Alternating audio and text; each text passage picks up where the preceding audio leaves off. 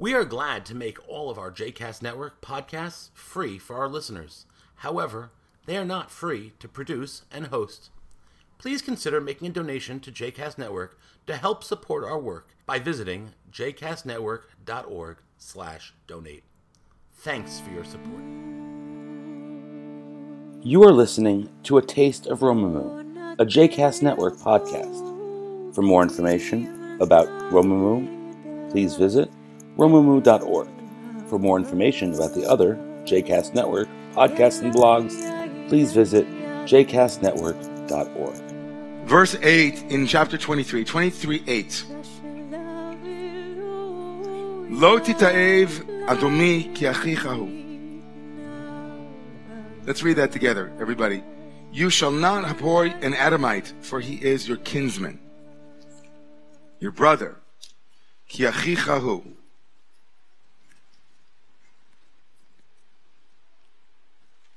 The word to'eva in Hebrew means abomination. So we're in this book, everybody. This book, the Chumash. And we're on page 1123, verse 8. 1123, verse 8. Everybody got it? Yeah, because if you're not there, we're not going to be together. So, got it? Got it. Lo tita'ev adomi. Do not abhor, don't hate, do not treat as an abomination an Edomite. Who are the Edomites? Who are the Adomim? The red people. Sons of Esau. So Esau, the people of Esau. The people of Esau. So Esau is a good guy, bad guy, not such a good guy? Savory, unsavory. In the Bible, at least, who is he to the Jewish people? The Edomites. Brothers, but enemies. Right? Enemies. Lo tita'ev mitzri ki ger hayita be'artzo. Do not hate the Egyptian, for you were once a stranger in his land.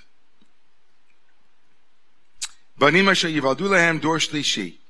The children that will be born to them may enter the community of Israel at the third generation. Pretty powerful, no? A number of verses before, we were told, Lo yavo Ammoni, verse 4. Verse 4, Lo yavo Ammoni, the Ammonites, Moavi, and the Moabites, Bekal Adonai. Gam dor asiri lo yavo lehem Bekal Adonai olam. Lest you think that the Bible is saying that one shouldn't hold a grudge forever, and it's that enlightened, the Bible says no. Just the Edomite and the Mitzri can enter, they have dispensations. But if you are an Ammonite or you are Moabite, even unto the 10th generation, you can't come in. What's the difference between the Ammonites and the Moabites and the Egyptians and the Edomites and the stalactites and the... What's the difference? Is there a difference, or is it just, what's the difference?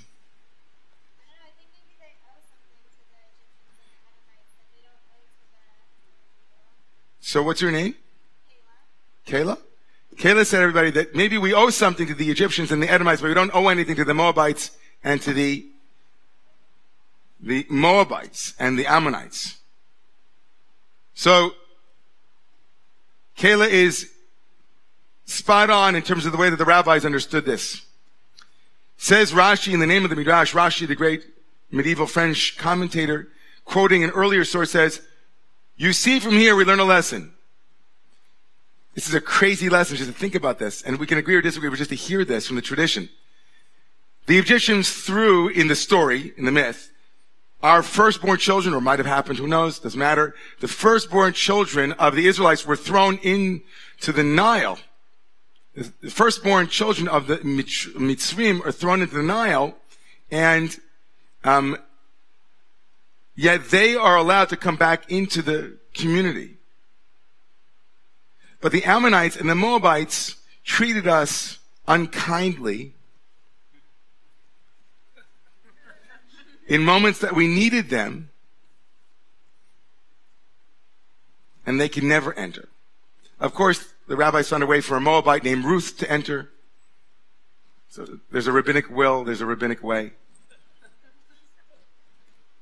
Something about Kayla's teaching this morning about the goodness that we owe the Egyptians and the Edomites, something about a pre-existing level of trust, that something was there. There was something there.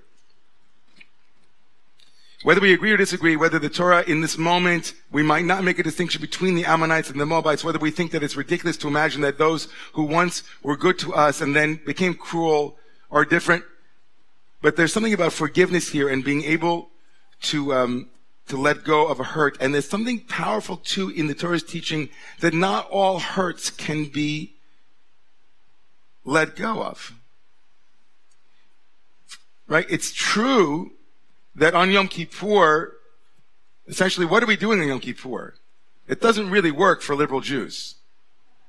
Right? Yom Kippur it doesn't really work for liberal Jews because most Jews who have a theology where God is not keeping a ledger of your good deeds or bad deeds, if that's your theology, you might walk in and you might have the theology. It could be. You could call it karma, whatever it is. Some people, I think I have a little bit of that theology. So for me, Yom Kippur works. I'm there. I'm making amends. Metaphysically, I'm kind of in that place. But if you walk in on Yom Kippur and your God is not the God who actually noticed if you did any of those moral or ethical things that were troubling, what are you doing there on Yom Kippur?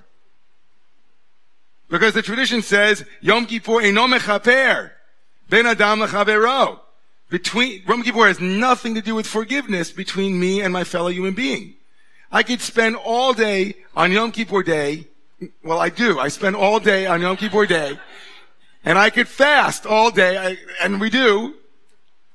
And I could pray every single word in the Machzor and make sure that I didn't forget one line, and it won't have one iota of a difference in terms of my relationship with my mom and my dad and my brother and my sisters and this community and others. Not one difference.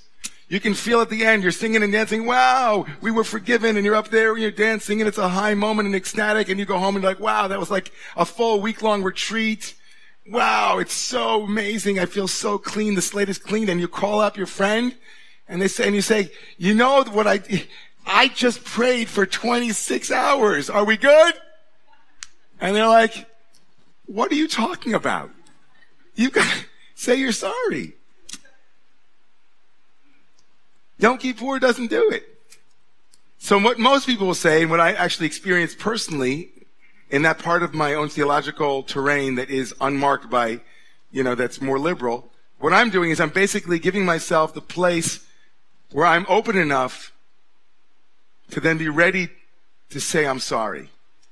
Or be open enough to hear from someone else that they're sorry. I get back to that place, as Kayla said, where I remembered something, we exchanged something was real.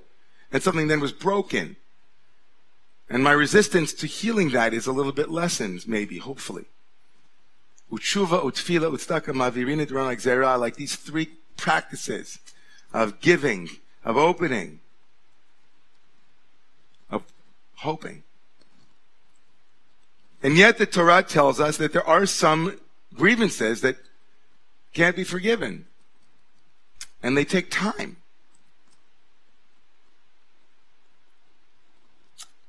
Forgiveness is a complex journey. And in some ways, it is, if taken up, it is the whole of it.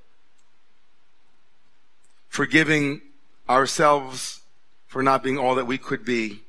Forgiving others for disappointing us. Forgiving a world that sometimes feels unfair and unjust. And being able to discern between forgiveness and letting people off the hook. If those two things, how they live together, what it means to forgive and yet hold people to standards. It's a very complex road, the forgiveness road. So this morning, in light of 2 weeks from now being the beginning of the 10 days of intense turning, that's really what it is. The Aseret Yemei Teshuvah are 10 days of intense turning towards what's true, towards what needs to be seen and looked at clearly. For the first aliyah, what we call here now at Romamu, if you haven't noticed, is called the open up. It's the open aliyah to come up.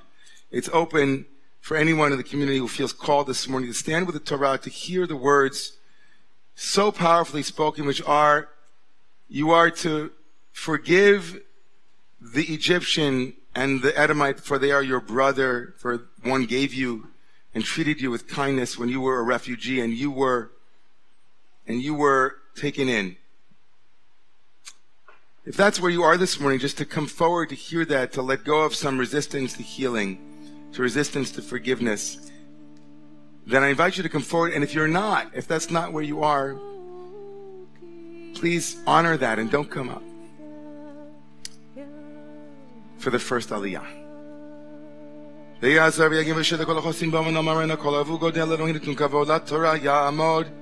Those this morning who are imagining the narrow places, the narrow people, the narrow heart that needs to be healed, the resistance that needs to be released, if it's the right time,